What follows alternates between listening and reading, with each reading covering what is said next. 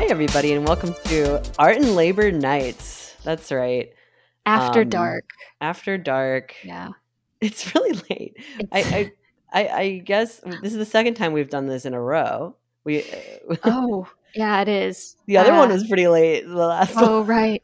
Yeah, that was crap. Yeah, we haven't had one in a while. Sorry, guys. Well, listen, you guys are lucky to have us, frankly, because we're really fucking busy and work full time and don't have time to do these well, and then go weeks without doing one because it's like, oh, what, we haven't had time to do one. I don't want to give excuses.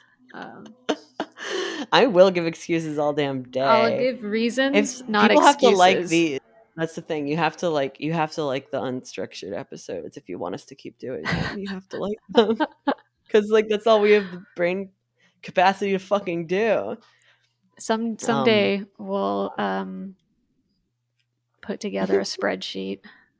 One day I'll learn how to use Google Docs, and then it'll be a big game changer. Then it's over for you hoes.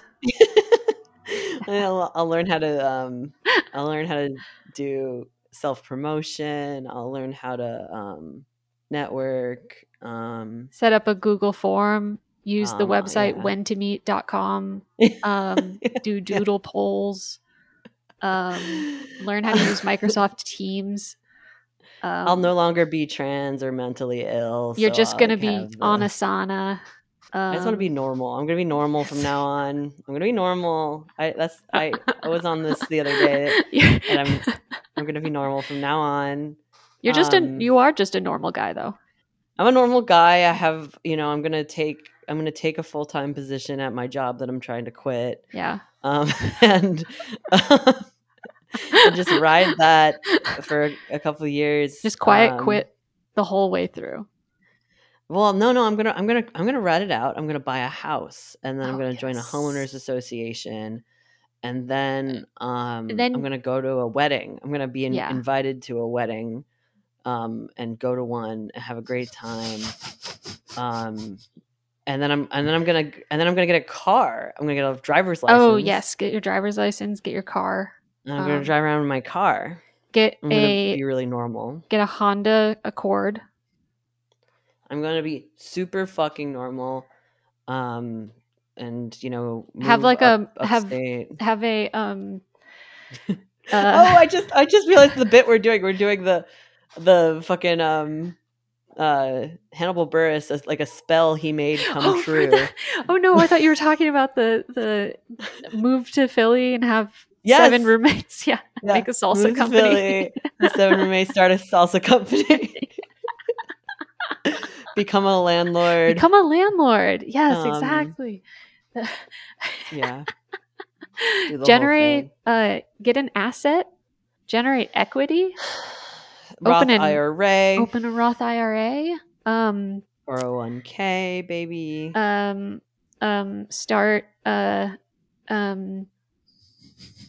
yeah, what? Crypto company? Sure. I'm diversifying my assets. Yeah, get a an Iron Man sticker for your bumper sticker. Yes.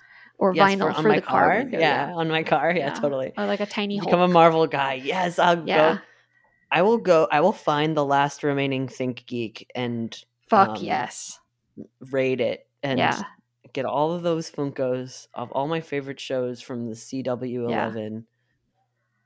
Did I tell you? My dad, so my parents met playing Dungeons and Dragons in the 80s. So he is this guy, and he's great. And he's starting. It was different though. You had to like go and meet people and play Dungeons and Dragons. Exactly. You had to go. Well, I always tell people because he was exactly like Mike in Stranger Things, but even skinnier, less cool, and but also was dating an autistic woman, which is my mom. Okay, cool.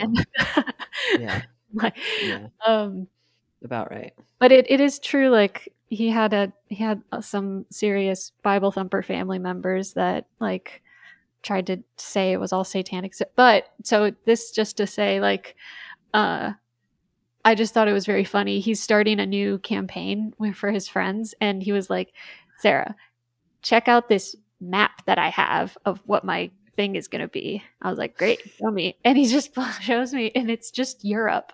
It's just the map of Europe. And he's like, it doesn't matter what the map looks like. I already know where all the mountains are. I don't have to do anything now. Like, Dad, that's great. And it's just like it's such a stupid bit. I love it. Speculative, yeah. But it's like, that's kind of what Game of Thrones did. They just were like, how about we just make England a continent? Oh yeah, or like Lord of the Rings did the same shit. The elves are Scandinavian or whatever. Yeah. Oh my god. But he did it with race science, so it's way worse. Eugenic project, which is why Jeff Bezos is all in on it. Oh my god. Yeah. Have you watched any of? No, I will not watch it. No? Oh, because I actually said I wasn't gonna watch it, and then I'm not gonna do it immediately. I'm not gonna do it. It's not good. It's but I still like it. It's got all of the it plays all the hits. Totally. And it's just totally brain smoothing technology. Super smooth brain. They've got motion smoothing on. What is the thing on TVs? Motion smoothing. It's got all cranked to 11. I've been watching that. I've been also watching the new House of the Dragon, and you're in it. I'm in. Oh, I'm in. Well, fantasy life. Yeah, fantasy. I'm ready to launch off of the planet at any moment into. And here's the thing, though. Original Game of Thrones, I was there for the politicking. For this one, I am absolutely in it just for the dragons. Okay. I love these fucking dragons. They're so beautiful. Vibes? They're like is it a vibes-based television show? It's doing some, it has some phenomenal performances in it, but mainly it's just when they bust out those dragons, they look so fucking cool and good. Mm-hmm. And they're graceful and they're deadly, and that's my review of House of the Dragon. You love it. You're just all in. You're all in on the biggest dragon. IPs of the two major streaming. Oh yeah. They got you. Okay. That's fair. I mean, it's totally fine. They got me too. I'm all in on Succession now. I resisted it for a long time, but now I'm all in. Was it based off of the video I sent you of Succession? The guy. Nems? Yeah, that's the only thing that's made me want to watch that show. Yeah, that amazing tour de force. I'm like, okay, I'll watch an entire show about. It's just Sopranos, but for like a Rupert Murdoch type media figure. Oh yeah. It's. I do need some franchises that aren't like the most pumped in your face ones, though. Lately, I've been thinking about watching this thing called anime. Oh yeah, anime rocks, dude. I love anime. I think about maybe I should watch some anime someday, or maybe I'd like a good new one. I'd like a good new one. Yeah, I don't really know. I don't really know what anime to watch, like either, and I'm normally more. I was watching Spy Family for a bit, but it's kind of boring. It's cute, but it's boring. It's like a slice of life gag manga. Like I don't think it's like. Yeah, totally.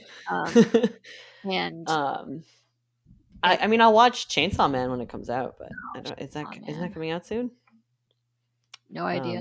I haven't read it. I should. You could read it. I should really be reading books. That's the real.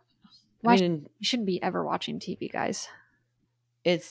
I prefer reading manga to watching anime. I guess is the truth of me, because I just like if I watch an anime and there's a manga, I'll just catch up in the manga and then read that every week and then like drop the anime and not watch the anime. Well, I think it also helps. Like there was definitely periods in my life where I was an extremely fast reader, and so it just seemed like wasteful. It seemed inefficient watching. It is like with manga, it definitely is. Like it's way faster. But the problem is that then you're not really paying attention, and like with comics, you know, it's like, as someone who at least used to make comics, I still do try to like figure out what they're doing in the elements beyond the writing. But that's how you get into the world of fucking theory crafting. Jesus Christ, which has exploded in recent years. Theory craft because of the pandemic. The all the fucking freaks on Reddit who discuss One Piece every week. Like, I only know it for One Piece, but I know it's like a thing for like just fandom making up theories. But like it's like no, it's a genre. I'm talking about like the art of cartooning. Well, yeah, I know, but like the thing is, like you don't need to pay super close attention if you go and read a bunch of what other people thought of the chapter. I know. I have a horrible problem where a lot of times after I watch something, I'll immediately go and read what other people think about it, specifically on like whatever subreddit it because everything. I mean, that's like the benefit of like a good review and good reviewers. That's the disease, the internet disease. But it is also internet disease. But yeah. I mean, but that's also the same instinct as like when I Google like when I like Google social problems to try and and you can't do it for everything, but like good criticism is really valuable. Like Marxist criticism is valuable, you know, like it's like I'm like I get down on myself because I'm like, yeah, I don't have time to either like be super involved in a group organizing or reading a lot. Reading a lot of heavy stuff.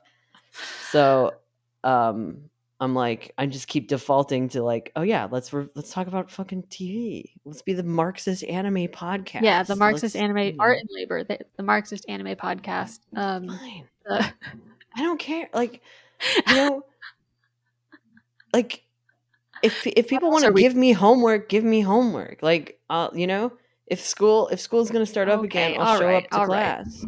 All right, I'll assign us homework. I will. I'll do it. My problem is I forgot how to read. It's hard to read. Pandemic. It's not. Reading sucks. It's really not that hard. It's like truly. Okay, it's not that hard, but you need time. And if you're working full time, it sucks shit to like then do strenuous brain activities in your free time. Yeah, like, it does. It legit sucks. I think it's also that like I can poor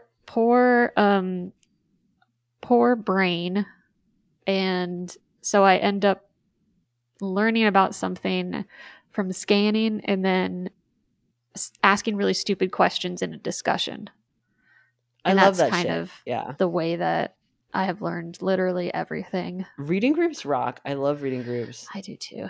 That's the thing I miss about Trotskyism. Reading group. Like not just reading groups, but like like the same reading group and just doing it a bunch of times.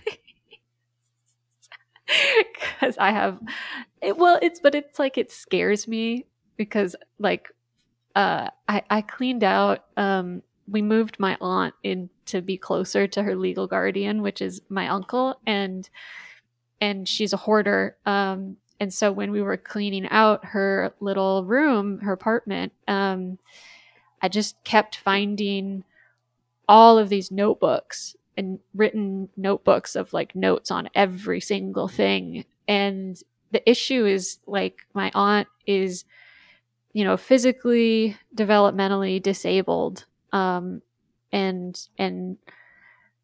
like there was this, like the thing I have always felt from her is just this immense frustration with her, like where she's constantly like running up against the limits of her abilities physically, like mechanically, her brain can't do certain things. And that's not fair to her. It's not. And I think she's, she can be pretty like difficult, but I think it comes from that just immense frustration. But I feel that sometimes I feel like I'm becoming that because I also like obsessively take notes, but like I don't retain this information. And she absolutely is that everything she's writing down just like disappears into the ether as soon as like. Well, okay, here's how I've like come to think about like identity in general, whether it's like mental identity or like disability identity or gender identity stuff. Like I really feel like it's we're all so close to just like being each other. Like it's really there, like it's like we're not like little special unique snowflakes. Right. Like I mean, like we happen to land where we're at, but there's like the factors that made her the way she is could have happened to you, could have happened to me. Mm-hmm. Like it, it's just by the fucking circumstances we're born into. Yeah. Like I truly believe, like I like even like things like physical mm-hmm. disabilities or like like I was technically born with intersex level like hormones, but I don't claim like intersex as an identity because mm-hmm. there's more like physical manifestations of intersex identity, or like I don't know, but it's like those manifestations could have happened to me, could have happened to anybody, Yeah. It's like, well, or like we could have a child who ends up in like in any like physical difference, like or whatever. Like it's, well, I've said it before and I'll say it again. I can't have kids because I would never inflict childhood upon anybody. Yeah, it's like a fucking lot. Forget it's lot. Like terrible climate apocalypse future. I would never send someone to second grade. I would do the like raise a child with a group of people thing. Like I would do that. Oh, you do the Kollontai kid villages. No problem with that. That like what was that show like Ghost where they sent a bunch of kids to live in a ghost town and it like fell apart. Kid Nation. Kid Nation, yes. Yeah, Michael DeForge streamed all of that like recently. Michael DeForge. He's on it. He has the best taste. He does. He's got great really taste. He knows what he's doing. What was the movie we were watching? What's his well, we should link his Twitch. Yeah. Michael DeForge's movie screenings are great. Yeah, the one we were watching was it was like a Haitian like independence movie. Yeah, we'll link it too. We'll figure it out. So sick. It was tight. Yeah. It was like it was tight. Anyway, well yeah. His programming super prepared for today, guys. We do our homework every week. And we're on it and we have ideas and we execute the ideas well. So I think so we both are feeling kind of a little bit of an existential malaise because of just certain like the past couple weeks for us, and I think that's why it's also been difficult for me to kind of build up the like the notion that like I have something worth sharing, because a lot of the past few weeks it's just been very like dark thoughts about things I'm reading and just feelings about like, I mean that's what the fantasy's for too. That's what my god, fun for real. stuff is for. Yeah. And my fantasy is often like on a dance floor or at a drag show. That's like my fantasy escapism. Mm-hmm. It's like the same shit. And it's a little more noble. Well, I want it's like I'm saying, actually much more noble. Well, it's the level of fantasy where I'm going out to engage with it. I'm going out to see people and interact with human beings. Leagues better for you. than which is it House does of the help. Dragon. But it also, I'm exhausted all the time because like I just don't like I don't like I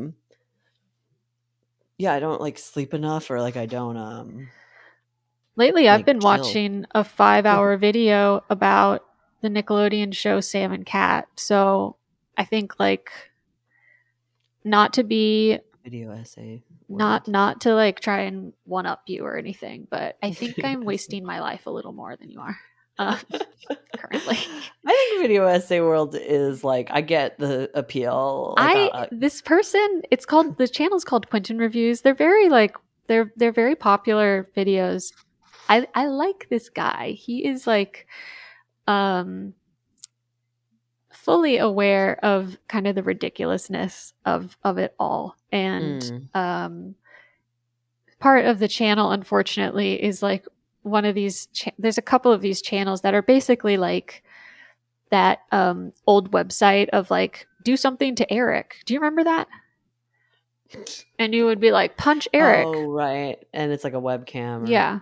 A web, like a fake. So it's kind of like, haha, wouldn't it be funny to drive someone actually insane in order to make them make two 6-hour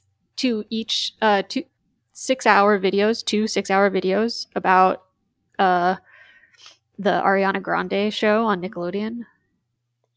Like, yeah, like it's a Stanford Prison experiment, but it's for like one person, a Patreon or whatever. Yeah, exactly. It's a Patreon. What was the Japanese guy TV show where he was trapped in a room for like a year?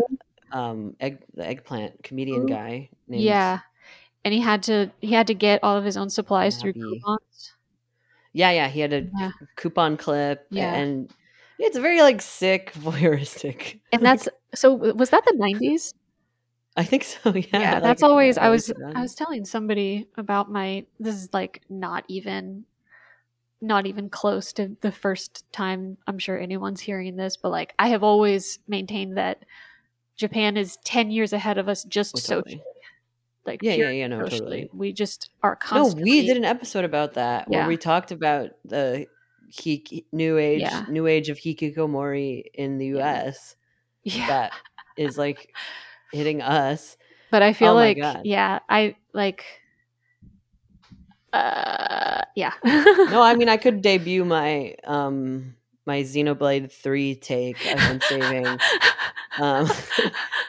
Because I've been like very slowly playing it. It's such a long game, and then it gets tedious. Remember back when games were long? Oh, it's so long, and it's great because like you can really turn your brain off. And you could listen to audiobooks, listen to podcasts, and just grind, and then just grind. It is nice. I did that. Yeah, did a lot of just running around the save point in Final Fantasy X. Yeah, you gotta love like a little of that. There's just endless quests. There's just so much questing. So I like those games for that reason. The newest one feels extremely undercooked. Like it needed more time in the oven. Like, oh my god, the cutscenes, you can't fast track them, which is really annoying. You can't. Can you skip them? Like you can skip them entirely, but normally with a cutscene, you can just read it quicker than the actors do it. Yeah. Okay, I know. Yeah, I would rather skip it. I've definitely been playing games for the past 15 years too. Yeah, because it's so repetitive. Like a lot of the like shit that they are like mentally going through, and the world itself is so undercooked. Like there's all of these. Did they just use a map of Japan as their map? No, the map is cool. Like the thing with the Xenoblade games is like the maps and the environments are normally pretty cool. But they are like they've like made it very formulaic in this one. And I mean the other ones were kind of formulaic too, I guess, but didn't feel as much for some reason. But God, here's my thing. I feel like nobody is being given enough time to actually do anything anymore. No, yeah, they're across the board, and I don't like. There's no reason for it. And so I was having this discussion with people about DALL-E, and where I absolutely see the pros of it, and I absolutely see like the benefits and like the ways in which it unfortunately does. There's like this old quote I got from a professor from Cooper who was like, there's nothing sadder than a poet who thinks they're an artist. And it like that answer the code has finally been cracked, quite literally, where with DALL-E, and that like here's this like secretive, you never get to see the input because people are getting very like protective of their personal like formulas of what to type into the box in order to get it to spit out something. And but what I was thinking is like, I think that it's most likely going to be used for is, instead, it's the same way that people are now expected to be able to like Canva a website and like basically do graphic design when they're not a graphic designer. And I feel like we're going to be entering this period where like you're just going to be babysitting a bunch of prompts and being asked to like fulfill, if it took you 3 hours to make an illustration for a piece, well, now you need to have it like complete in half an hour. And you're like, I don't want to get precious with I don't want to get precious with like the labor, the like handcrafted quality of stuff, but like there's a certain point where like, what's the fucking point of making art if you don't get to make the art? No. Do you enjoy what like? No, and well, the thing is, like with the Canva shit, is like that. Like you're describing my actual job. Like, you're describing my job at the nonprofit. But you know how to do graphic design. I don't though. I'm not. I specifically. You know how to use the stuff. I know how to use the stuff. Yeah, and I know what good design looks like. That's all. That's it. It's just learning the hotkeys. But okay, but it's also like, I don't know the hotkeys, so it's gonna just take me forever. A little while, like, yeah. And you'll get the hotkeys. You'll get that. So it's like down. I'm not love that Pathfinder menu. I'm not incentivized to go learn fucking how to be a graphic designer. I'm incentivized to just whip up clip art in fucking Canva or whatever, or like do like what you're saying, like do the prompts. Like the org I work for is so fucking huge. It's like a fucking octopus of like 8 different organizations doing 8 different things, all getting like all within this, all with these like weird intersecting structures. Yeah. Some for profit, some nonprofit, and just like able to skirt a lot of like traditional methods for doing stuff because it's like, oh well, it's a nonprofit, it's a charity, it's we're. But the thing, like I always think about the like the DALL-E stuff does make me think about the beginning of Xanadu, the Olivia Newton-John movie, where like the main character, his job was to paint perfect, like enlarged murals of albums in music store windows. And then they were like, well, now we've got large scale color printing, so you don't have a job anymore. Your entire life practice is done. And he's like, what the fuck do I do? And the answer is he opens up a disco with an alien, but like a disco roller rink. The gays will always be there for you. Yeah. Like if you're a trained artisan in any fucking capacity, the LGBTQ community is open-armed. We will fucking take care of you. If you're like a fucking like straight dude, quote unquote, who's just like really into fucking like Anime. building stuff. Oh yeah. Drawing stuff, directing stuff. And you're like, oh, my wife of 20 years is dead, and now I'm going to explore my avenues as a queer person. We'll fucking take care of you. It's like not like it's its own like fucking mafia. It has a lot of money, it has a lot of shooters, it's got, you know, it's here. And you know, but that's like I that's don't always gonna be like my attitude. I don't, well, just to bring it back to this art and labor issue, which we are like, this is not the Dolly episode. We're still looking. Well, I have to read the fucking quote from one of our favorite art theorists, Adam Buttrick. Oh yes, yeah, actually. So here's the prequel. You're very in line with the comrade Adam here. Yeah. Yeah, so Adam was part of my radicalization for sure. Oh, Adam rocks. Adam does the reading. Yeah, Adam does do the reading. Yeah. Because he has like takes on like one of the Dolly like Midjourney or something. One big of the articles about it or whatever. Oh, okay. Yeah. And he says, in case it wasn't perfectly clear, AI art is a form of labor discipline for artists' rejection of NFTs. The CEO behind Stable Diffusion is a crypto guy. And yeah, obviously. So and then the piece from the article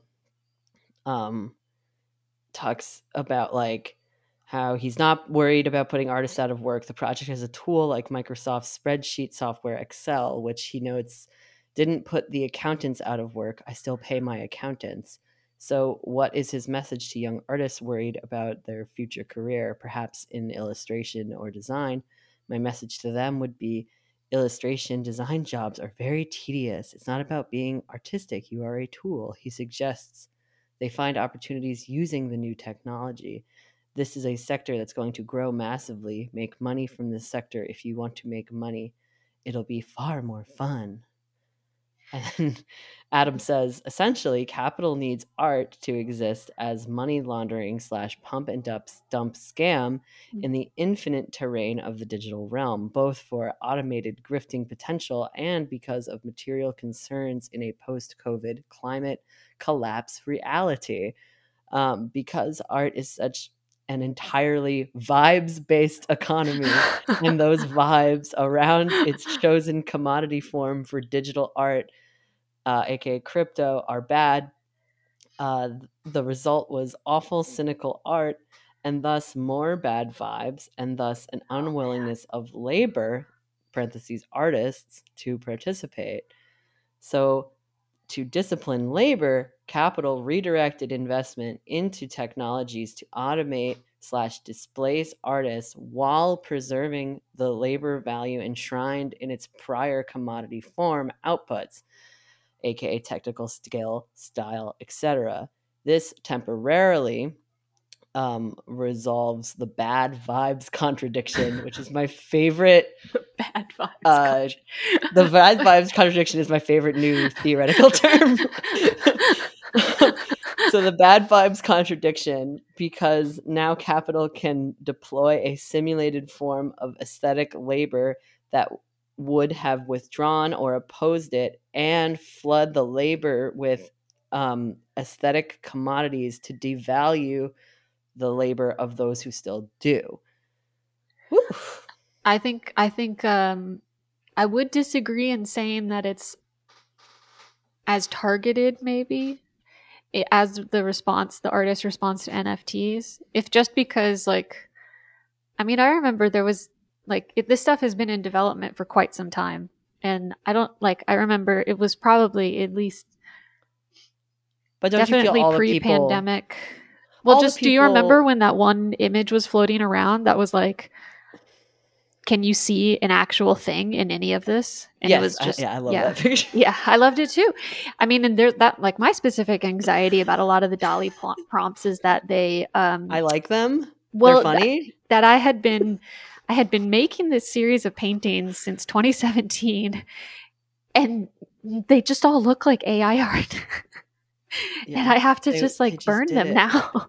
I didn't show them anywhere. Well, like I fucked up. And we should maybe consider, because we are, like, newsflash, trying to put together a DALL-E panel, like a formal panel discussion about DALL-E, and get some different perspectives about it, or like AI art in general. But I would love to get Matt Shepardson from Machine Girl, because he's using it. Like, he's like, all in, because all of the shit he was making, like his video art, album art, it totally makes sense. It's completely fits into what he's doing. And that's like, I don't hate it as a tool, but I think it's something very specifically built.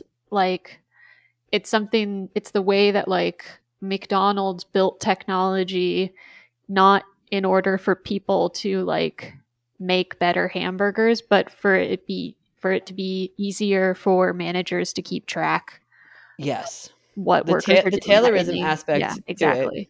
That's like my main concern with it. But I think that it's like, because I don't know if it, like, is even related to Google's Deep Dream stuff. I feel like maybe that's something different, but it was kind of the first. They're similar bone structures, right? So it's like they're all, like, working towards similar stuff. And then, like, I think you can bet that, like, all of the things, like, that are being developed in this realm are coming from crypto people specifically. Like, you know, I mean, like, I think it's like pretty easy bet to make.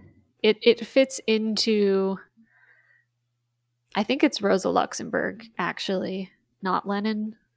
Maybe it's Lenin, but what a great one-liner that the liberal believes that you can have a bourgeoisie without a proletariat. And it's this constant, like, you can have your luxury without ever, like, not just having to put someone in a place of servitude towards you, but, like, that you don't even ever have to see them if you don't have to ever acknowledge that other people exist. And that's, like, kind of comes to what I have been thinking a lot about this past couple weeks, or just in the past week, was Douglas Rushkoff is coming out with a new book based on this Medium post that came out in 2018 that we definitely read. We definitely read it. I have a tweet from 2018. Hell yeah. Linking to the Medium post. But it's about, he's writing a book about it now. His experience he had going into, he thought he was going to be giving a presentation on, like, futurism kind of stuff, and instead a bunch of extremely wealthy guys just asked him for 5 hours, like, where should I build my bunker? And, like, how do I preserve my food? And, like, how do I control my security detail when, like, the when collars, money, the shop collars, and the shop. So I mean, my joke is, like, that they literally just do the Jem'Hadar from Deep Space Nine, which, you know what I mean? Because they lit, like, and so this other thing that art does is, like, it does, like, it functions as a money laundering object, but having come from luxury production, it also exists to, like, comfort themselves. Like, that is part, like, beauty and aesthetics, and what they consider beauty and aesthetics and art, and, like, these very often narrow ideas of what's, like, good art and stuff. I think it serves to give them ideas too. Like, it does, like, sci-fi gives the I mean, they often take the wrong approach. They're like, cool, Ready Player One, let's fucking go. Yeah. but that like, artists are, I think this is another way for artists to, or for the wealthy, the capitalist class, to kind of just completely take these artist people out of the picture, and now we can just generate our own beautiful things. We no longer depend on people who have kind of creative visions anymore. I think it's de-radicalizing too. Like something I did, I have been meaning to talk about more on the show is like the managerial classes obsession with diversity initiatives. I mean, which is like been something that like feminist theorists have been talking about forever. Like, but yeah, specifically, there's like whole positions. I feel like it's like kind of different from when the original like against diversity type essays were being written. I feel like it's only gotten worse. It's not like those critiques didn't reach who it was supposed to reach, and we're in a future where there's like into like huge positions. Like there are these like big positions on like nonprofit board, whether it's the board or whether it's like its own independent positions, that are like diversity and equity and inclusion like workers. Like it is their whole, like they have a whole like job description of being like in charge of making things diverse. Kind of a sensitivity reader for the whole company or something. Like nice. Or like wait, can I give a little bit of private gossip for just the listeners? The place I work at has like a racial justice committee. Yep. That nobody has signed up for. Nobody, not a single, because obviously it's bureaucratic nonsense and like has been complete bullshit, extra work for people. But I have really loved seeing like just tumbleweed going by all by all these other stupid committees that nobody wants to be in, but like fuck wants to like God, especially in a place where like skews extremely white. Oh yeah. You know. No, and the like the thing is with these positions is like all these like fucking companies and schools and shit like in that who like, they all have them now. They pretend to be progressive. They all want like, so they have to make whole positions where they're like, we need to hire a black person to look at our stuff because we can't like we're too dumb. We can't figure it out. We can't tell out how to you know, which like granted, it doesn't work. It's just a waste of everybody's time when like what you actually need is a union, and you then you actually need like more free time to connect with your socialists neighbors. To intervene in those unions. Seriously, you need time. You need a community. You need a bunch of meet people. Bunch of Morton girl. Like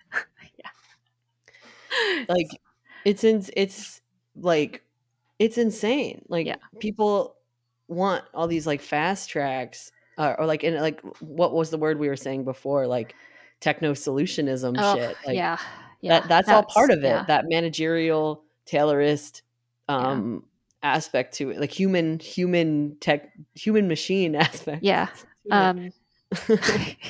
Is real. Like it's such shit. Scary. And and well, we still haven't gotten to my review of Chelsea Manning's DJ set, which it is kind of related to everything we've been talking about. Tell me more. Tell me everything. I mean, I also I feel like I didn't get to drop my Xenoblade 3. Oh wait, yes, sorry. Go on. Which sorry. What's really interesting about it is that it's doing all the things that we're talking about too. Like it's synthesizing algorithmically what people like are gonna like in their brain juices and stuff. But it's the story itself is extremely pro-natalist. Like it's pro-natalist propaganda. Which is really interesting to me that coming from Japan. Nippon. Yeah. And it's not like necessarily bad either. Like I mean, I'm not an anti-natalist. I'm not an anti-natalist. Yeah, at all. But it's it's really interesting because it's not just pro-natalist, it's also pro DIY assassination. Well, which the game came before the big DIY assassination that happened there, but it makes sense that I think this culture, I don't know, people are the types of games people like and the types of what is it? Bad vibes, contradiction. the contradictory bad vibes. What was it again? Oh god, it's the bad vibes contradiction. Yeah, resolving the bad vibes contradiction. Through like it being a fun little JRPG that you play and get brain juices off of. So many, yeah. Oh my god. Oh, I got more from Adam. Adam just like sent me a bunch more of his theories. Oh, come on, Adam. Go on art and labor. I don't know. He should just be on the show. He should just be the host. He should be the host of the show. I'll just give the show to Adam. I should just be his assistant. We could be Adam's assistant. I could be the person like I could be like the producer, so I like don't have my own mic, but you kind of hear me from the other people's mics. Yes. And but then that would help me make the soundboard that I have been. There was another sound I had recently that I was like, oh, that would go on the soundboard. Continue talking, and I'll think on it. AR art is essentially a form of primitive accumulation with the express purpose of making sure that artists cannot be private owners of their means of labor. In artists' case, this means aesthetic innovation, style, etc., but also technical skill more broadly. These effectively are what Marx refers to as self-earned private property. Yeah, self-earned private property. Yes. This is directly from Marx. Self-earned private property that is based, so to say, on the fusing together of the isolated, independent, laboring individual with the conditions of his labor is supplanted by capitalistic private property, which rests on the exploitation of the nominally free labor of others, i.e. on wage labor. Marx even calls out how technological innovation in the hands of the capital owner serves this function, hand in hand with centralization or the expropriation. It is expropriation. Yeah. I was second guessing myself. Expropriation of many capitalists by few develop on an ever extending scale the cooperative form of labor process, the conscious technical application of science, the methodological cultivation of the soil, the transformation of the instruments of labor into instruments of labor only usable in common, the economizing of all means of production by their use as means of production of combined socialized labor, the entanglement of all peoples in the net of the world market, and with this, the international character of the capitalistic regime. Really amazing Marx quote about the art world. He really did. And Taylorism, like we were talking about. Yeah. He really did consider everything. He really did. He didn't fail to consider anything. The cooperative form of the labor process is an aggregation of art and data on various platforms, as well as the prompt artists, barf, says Adam, rushing to use the instruments of labor only usable in common. A machine learning model is exactly this, an instrument of labor only usable in common, expressly because it requires as inputs massive amounts of human labor to function, and in this case, producing the art and tagging the text. Yeah. And that's what I'm worried about fucking Zencastr doing transcription now. We gotta find a new one of these. It's taking valuable transcripting work away from stenographers. Damn, when's the last time you thought about stenographers?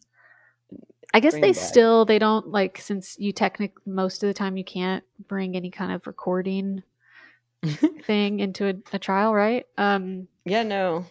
One of my that's why I used to follow a bunch of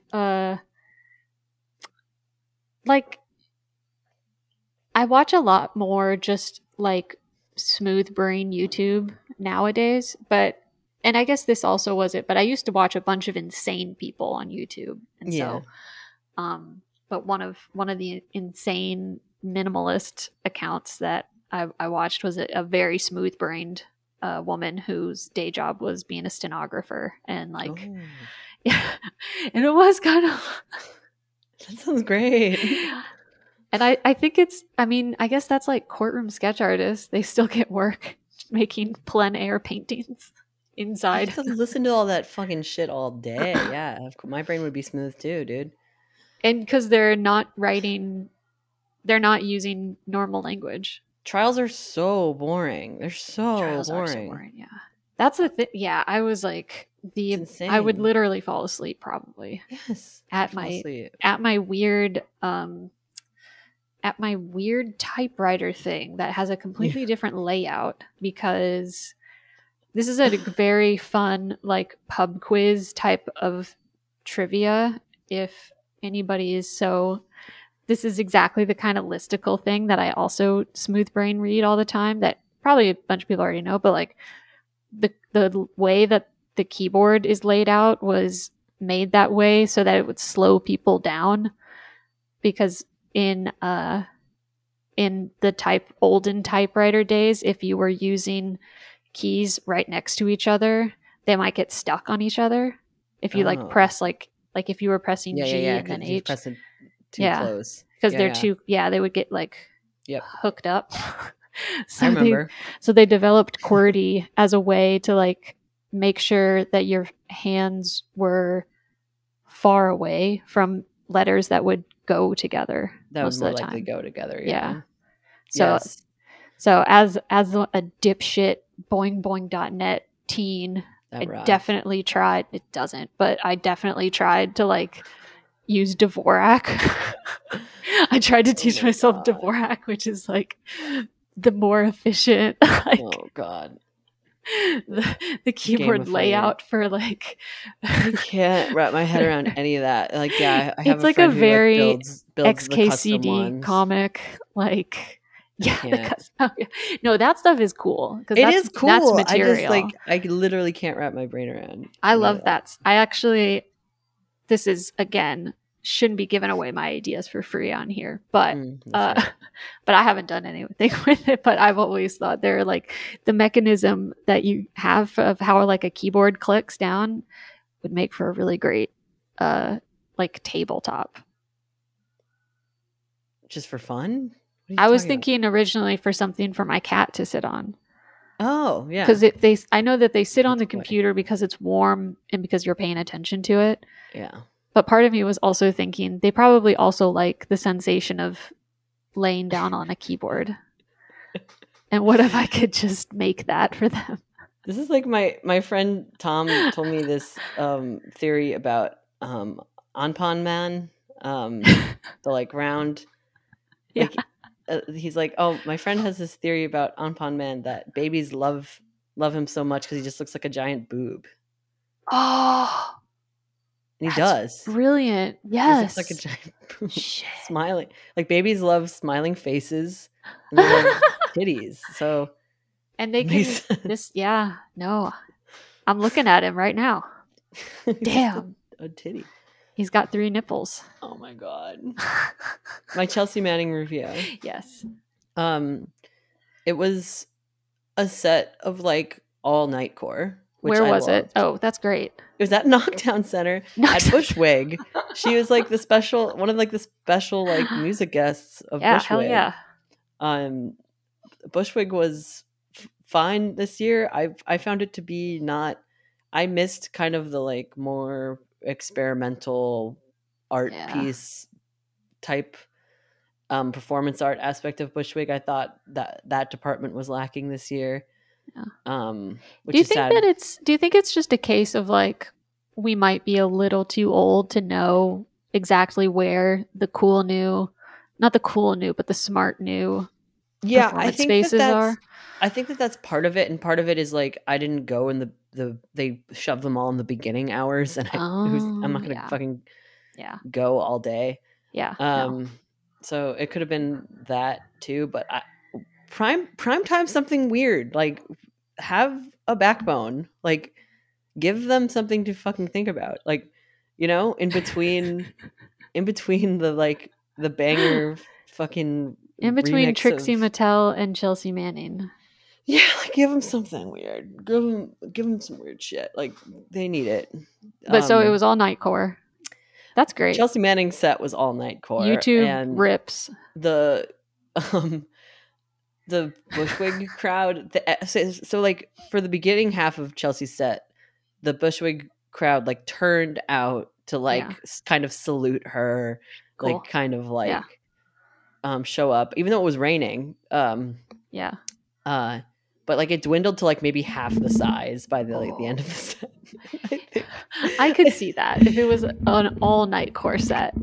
But it's also like it was also like there's some heavy drag hitters performing at the same time during the second half, like Joey Arias and Amanda Lepore, I think like overlapped with like, or like almost overlapped with the Chelsea set. So I think like I wouldn't like I almost missed I almost missed Amanda Lepore and Joey Arias, and I was trying to catch both things. But the other aspect of it was like she's playing like a Nightcore version of like Boulevard of Broken Dreams. And like and people went wild for it. Like it was really funny. Well, what would you say the age cohort? Us, right? Us, yeah. I feel like Bushwig is like it's for millennials. It's by us for us.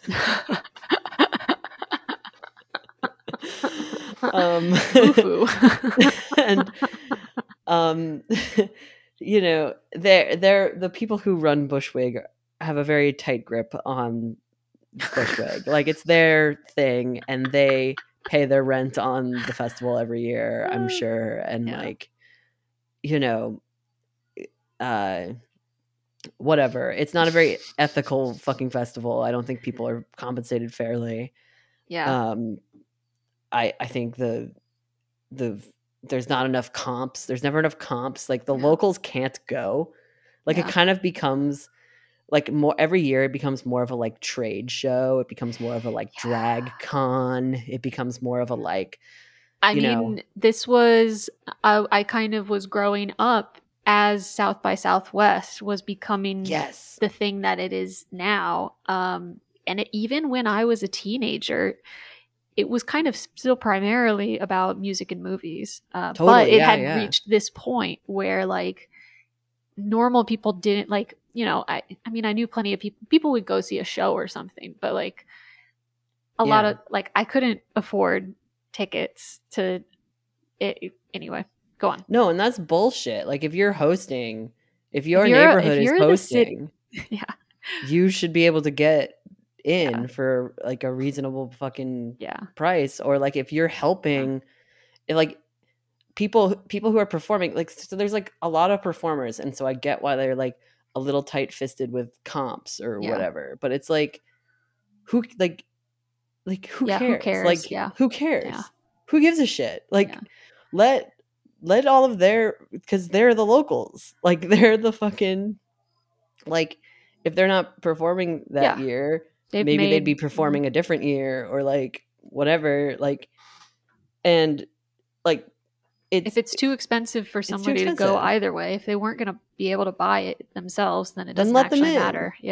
And they are pretty good about like volunteer shifts. Like you can like sign up for a volunteer shift and then get in for the weekend, I think. Like they do stuff like that, but I still think it's too tight-fisted and like weird. And like, you know, I make a lot of jokes about like it's in Mazpeth.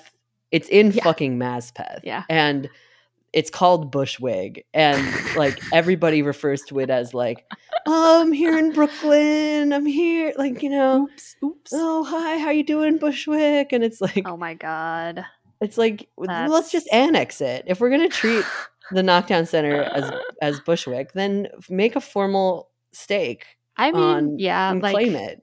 Speaking as a native of Bushwick. Former. Yeah, no. But as somebody who moved to Bushwick, assimilated into Bushwick. Yeah. Crying tear. I'd go, but I hated everyone, almost everyone I saw there by the time I left, but I would go back in a heartbeat. Beautiful, beautiful sunny Bushwick. But I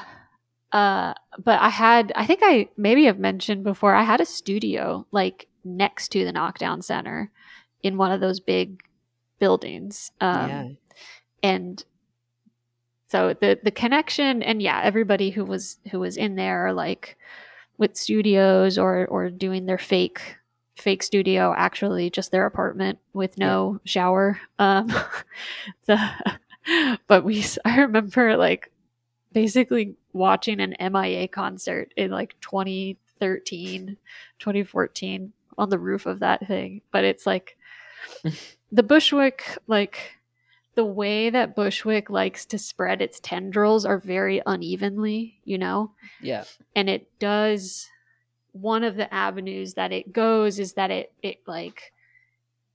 kind of circles around Morganville and then up into Maspeth, you know? Yeah. Yeah. Where and whole section of Flushing before it is still somewhat industry. Right. They can't quite touch the industry. As soon as you get to Troutman, right. People who don't live in fucking Bushwick are just going to be like, shut the fuck up. I'm sorry. But it's also coming in through Ridgewood too. So I also notice it, like I notice like articles about Bushwick are like, it's, you know, the Knockdown Center in Ridgewood. Yes, we know it's Queens. It's like, bitch, you don't know fucking anything. Yeah, it's not fucking Maspeth. It's not Ridgewood. That's Maspeth. I'm gonna kill you. That's the trash district. Okay, that's where everybody illegally dumps their trash. That's part of the fabled DMZ zone between Brooklyn and Queens, where there's technically no laws there because both claim it and neither claim it. That's right. That's Maspeth, baby. That's Maspeth. Proud Maspeth. I also would move there in a heartbeat. Oh the best General Tso's chicken is like the Chinese restaurant right by the Knockdown Center. Dude, I think I literally talked about it to like somebody recently. There's still industry, there's still really good like old school Americanized Chinese food. Yes, like, that's where they are. They're like that one by crappy, Brooklyn Steel is also still there and really good. That one's good. Nice. You know, once the factory gets converted into the music venue, if the Chinese restaurant is still there, go to it is my recommendation for anybody in any city. And pay in cash. cash. And order the thing that is a handwritten sign. Pay in cash. God damn it. Pay in cash. Jesus Christ. You fucking I'm gonna kill all these children, dude. Yeah, but that's the only advantage right now of living in Westchester is that it's got the suburban, ex-urban, or just Texan experience of like everybody takes card. Nobody says please take. They're good for it. They can pay 75 cents a transaction. Yeah, exactly. No problem. Not a problem for them. But I feel vulnerable walking around with no cash. Anyway. You should. I don't know. Chelsea Manning, I think, typified Did people dance? Oh yeah. Okay. Yeah, I was dancing. It rocked. Okay, I loved the set. Yeah. I mean, there was like you know, she played Sophie, she played Charlie XCX, whatever. Like she played like pop music. I like when somebody through this not trying to just show off what they know, when they're like, was always our philosophy in college at parties, was we would just play Rihanna because that's what people want to do. Want to hear Rihanna. That's fine. But and that's what I respect so much about Nightcore as an art form, is that it's like it's doing it more and faster and louder and you can fit more songs in per set. And sometimes it has anime music. Sometimes it has anime music videos. Music videos attached to it. So it anime has Canva. Anime this, like, fun video montage collages. Yes. Like those ones that I was sending you about how to listen to a YouTube video in order to get small hands. I mean, and then also like this is, but like then this is what's getting lost. Like, you know, I'm a firm believer in Nightcore is an art form, and I think I'm like anti hyperpop. I think I'm anti hyperpop. Help me out here. I think I've always been blessed with friends who know a lot about music, but I'm extremely lazy. No, it's stupid. What like the genre, is the difference? What are they? Like there is really? No difference. I know what Nightcore is because I watched a lot of them. I don't think when I found out about Hatsune Miku 10 fucking years ago. I don't think there's a difference. I think it's just a branding thing. I think it's just and this is what happens with like a lot of things. This is like and when we were in college, it was chiptunes. That's a fucking branding thing. Blast from the past. They made up like a cool scene around. They made beepy boopies. Yeah. But the scene, the like going to the venue, like going on tour with it, going on tour with the Game Boy. Go on tour with the Game Boy. You know, like have cool art and cool visuals, cool merch. Yeah. That's a scene. That's an art scene. And the music industry will they will resolve the bad vibes contradiction by enveloping it like a white blood cell. Yeah, exactly. That's capital's immune system fighting off any sort of foreign invasion. And so that's hyperpop to Nightcore. Hyperpop to Nightcore is the absorption. Nightcore is I've been theorizing this all week, so I'm glad I'm finally figuring this out. Yes, thank you. Yeah. Because this was the work I was doing in my brain this week, was about this very subject of why are some algorithms endearing to me? Like I'm saying before, like why do some of the dollies are fucking funny? I love delightful. So many of them. But yeah, I mean, and when after the Chelsea Manning set, I went and I looked up like different remixes of Boulevard of Broken Dreams on YouTube, different Nightcore ones, and there was like a bunch with like 5 million views, 8 million views. Like none of them were the one that Chelsea played. Yeah.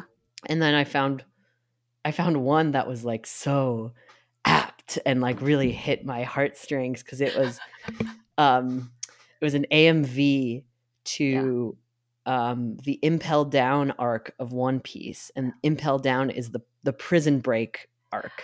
Oh. It's the arc where there's a prison break. Oh. And it's specifically a queer prison break. It's the main character of One Piece partners with an enclave, a secret enclave in the prison for queer people. Like they have like a speakeasy where they all hang out in the prison, much like Bushwick itself. The prison of Bushwick is And then in the prison, all of the wardens of the prison are like super bondagey, like their costume design. It's so fucking good. It's like really like Tom of Finland-y, like the dude. And then there's like a lady prison guard, and she's in all like pink latex and like devil horns. Fetish prison. And her name is like Sadistica or something. Like I forget.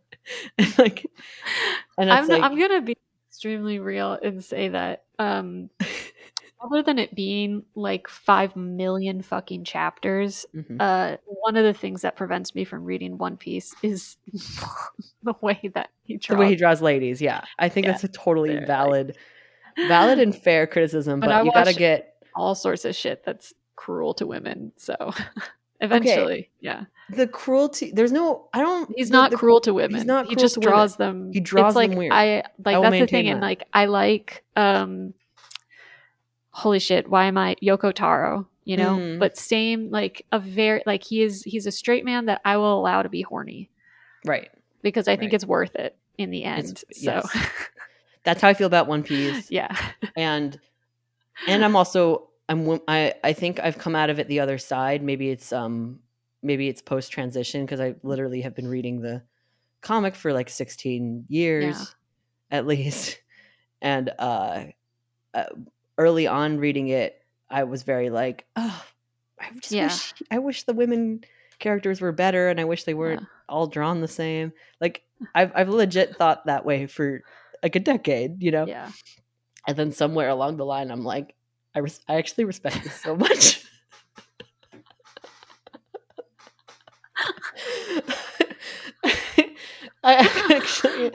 What's the episode of Monben where the guy is talking about like he's really like he really focuses on drawing women because he's always trying to draw what he thinks he would look like as a woman. Oh, and like yeah. Very fuck, who was that? Shit. Oh my god, super prepared today, guys. Well, I know that I don't know if this maybe but I think it was part that he kind of draws the same woman all the time, but it's because like he's trans. Yeah. Because she's in there. Because she's in there. Yeah. She's in there for sure. She's in there, and I think a lot of manga artists are like that, or like and comics artists imagine that, in general. Don't mean to just Japanize it, but the other artist I remember thinking that way at one point was Inio Asano, who did Solanin and What a Wonderful World and like Nijigahara Holograph, whatever that one is. Yeah, I haven't watched. I just know the names. I don't know anything about them. Really like serious. Oh, Poon Oyasumi Poon author. Again, I've never watched anime before. No, manga. It's all manga. None of it has an anime adaptation. Manga?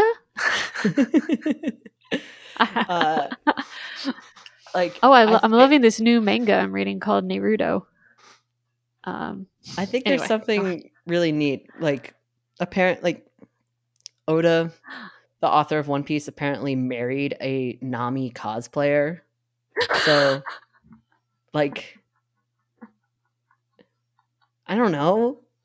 Like, what he's... What is... Like, I don't know. I can't, like... You know, that's the thing. Like, Marx also, by all accounts, was kind of insufferable. Men are insane. Men are fucking psychopaths. Like... And cage their sexuality in I don't know why that's so ways. Funny to me. That's like the most obvious like Hollywood thing in the entire world to do, but it's so funny. I mean, yeah, she's throwing herself at you. Why go for it? I'm sure that I'm sure that she initiated everything. It's your dream. Yeah, because he doesn't leave his house. Yeah, you can't ever meet a cartoonist. He doesn't leave his house. No, cartoonist. That's the problem. All the time. Yeah, you can't ever date. You can't meet a cartoonist at something. No. No, and they're not going to leave their bubble because they have crafted. If they have found a way to craft their like thoughts and fantasies, and ideas and do that kind of unalienated, then they're gonna keep doing it, even if it's breaking their body because they can't see beyond it at a certain point. I mean, hello, art. It's art, baby. The vibes, the bad vibes, and the weird vibes. You know, wait. I made My Hero Academia? No. Okay. No. He's like a much more serious, of the wrong guy. Much more serious artist. But I guess to close out, yeah. I don't know. I think we're hitting at a lot of stuff, having to In conclusion, look at this shit all the time. Art and labor is a land of contrasts. I have to look at the computer. Art and labor is a land of bad vibes, contradictions. Yes. Yes. I guess art and labor itself. Yeah, the concept of art and labor. Yeah. The bad is the bad vibes contradiction. And we didn't totally touch on stuff that frankly I just am not smart enough to really have a cohesive thought on. But basically that. No, we know what we have to do. We know Boing.net is one of the most destructive websites ever I think it's on par with 4chan. Which one? Boing.net. Oh, well, yeah. It is Reddit, all of that, yeah. It's like, but it was the legitimization of Reddit. It's the like makes sense. It's where all of like Jenny Hardeen, Jenny Jardin, Op City, baby. Op City. It's where, but it's because the depressing thing that I've been thinking about is it doesn't matter. We'll do something else later. Okay. No. California ideology. Wait. And like. Yes. No. You're right. You're right to bring this up again because we haven't quite synthesized this point. Yeah. The Chelsea Manning connection to queer spaces is one of like the queer space doing what we do best, which is welcoming in a hero who was thoroughly thrashed by the capitalist system and like needs a way to feel whole again after facing immense abuse. This is what we do for Britney. This is what we do for Lindsay Lohan eventually. Maybe if she doesn't keep trying to be Muslim. Like last year Bushwig, it was Azalea Banks. We had Azalea Banks, like we will we will figure it out. We'll rebrand your shit and give it a makeover. Like god damn. Like and part of that is in the service of capitalism, which is making everything worse, resolving the bad vibes contradiction. And part of that is like a genuine like individualistic, like individual, like Chelsea Manning was like at the point where she was like really mentally not doing well. Yeah. And we genuinely want to support her DJ art and it rocks. Yeah. And like but then there's all these other forces that then go and use us, or maybe they are part of our scene, but they're like the bourgeoisie part of our scene. And like the hyperpop, because that's like the end of my story. I forgot, is like eventually I figured out what some of the tracks were from like the legitimized media websites writing about Chelsea, like The Guardian wrote about it or whatever, like writing about it and being like, like actual journalists being like, it was this artist doing this track or whatever. And then suddenly it's about this individual, like this journalist who describes it as hyperpop instead of like nightcore. Instead of me being like, this is nightcore. Yeah. Oh, yeah. Journalists. That's the whole Angela Nagel problem. Oh my God. Yeah. Yeah. People writing about shit, taking everything at face value as if there's no complexity to any kind of scene. And just taking the notes from the highest bidder. So you take the notes from the music industry.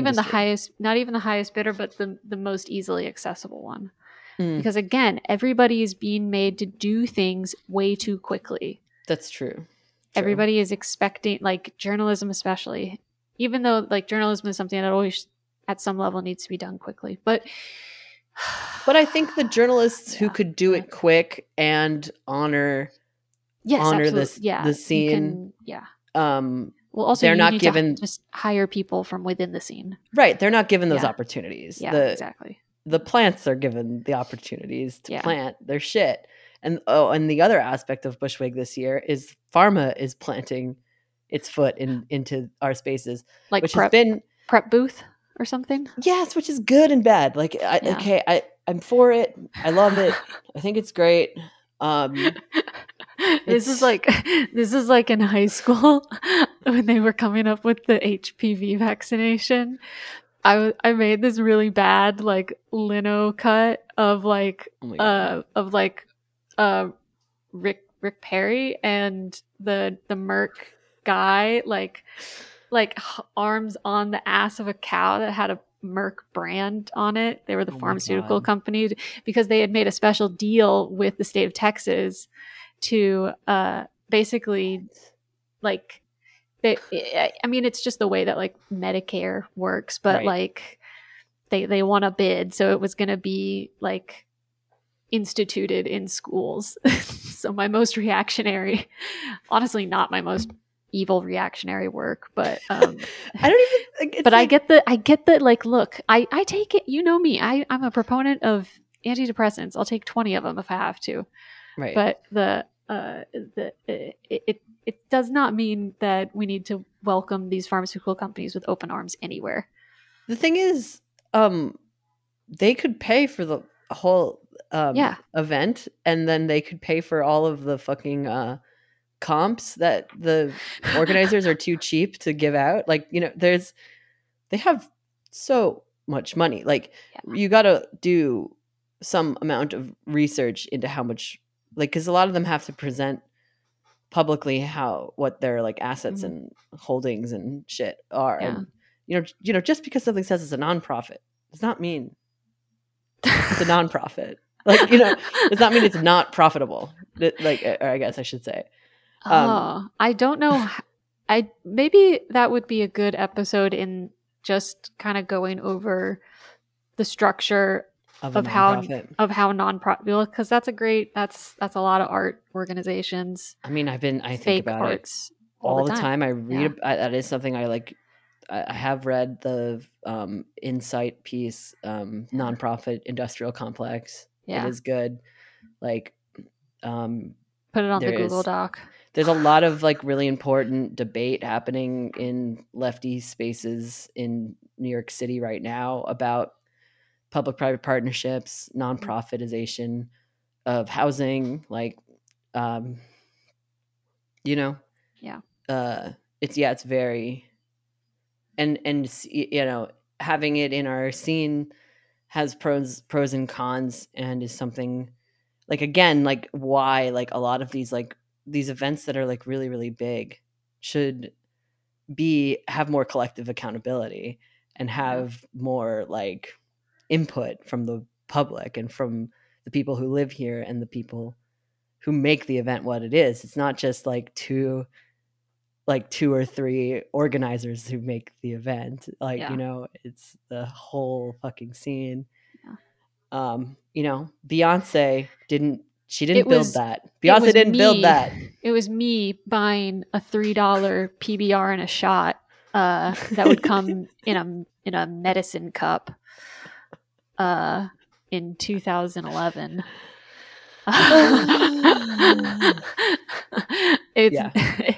I did that for you. You built that. You people. When I moved to Bushwick, there was a Thai restaurant that went out of business because there weren't enough white people to go to it.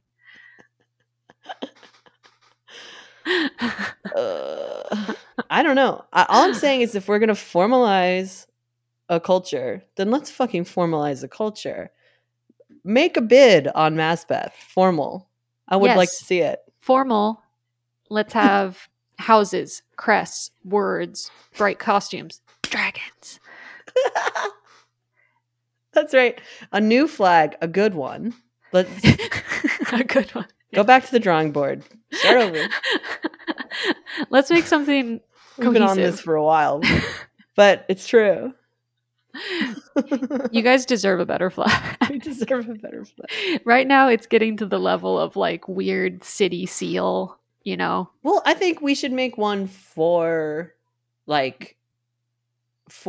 New York City, Like it's like queer New York, the queer New York flag, just different.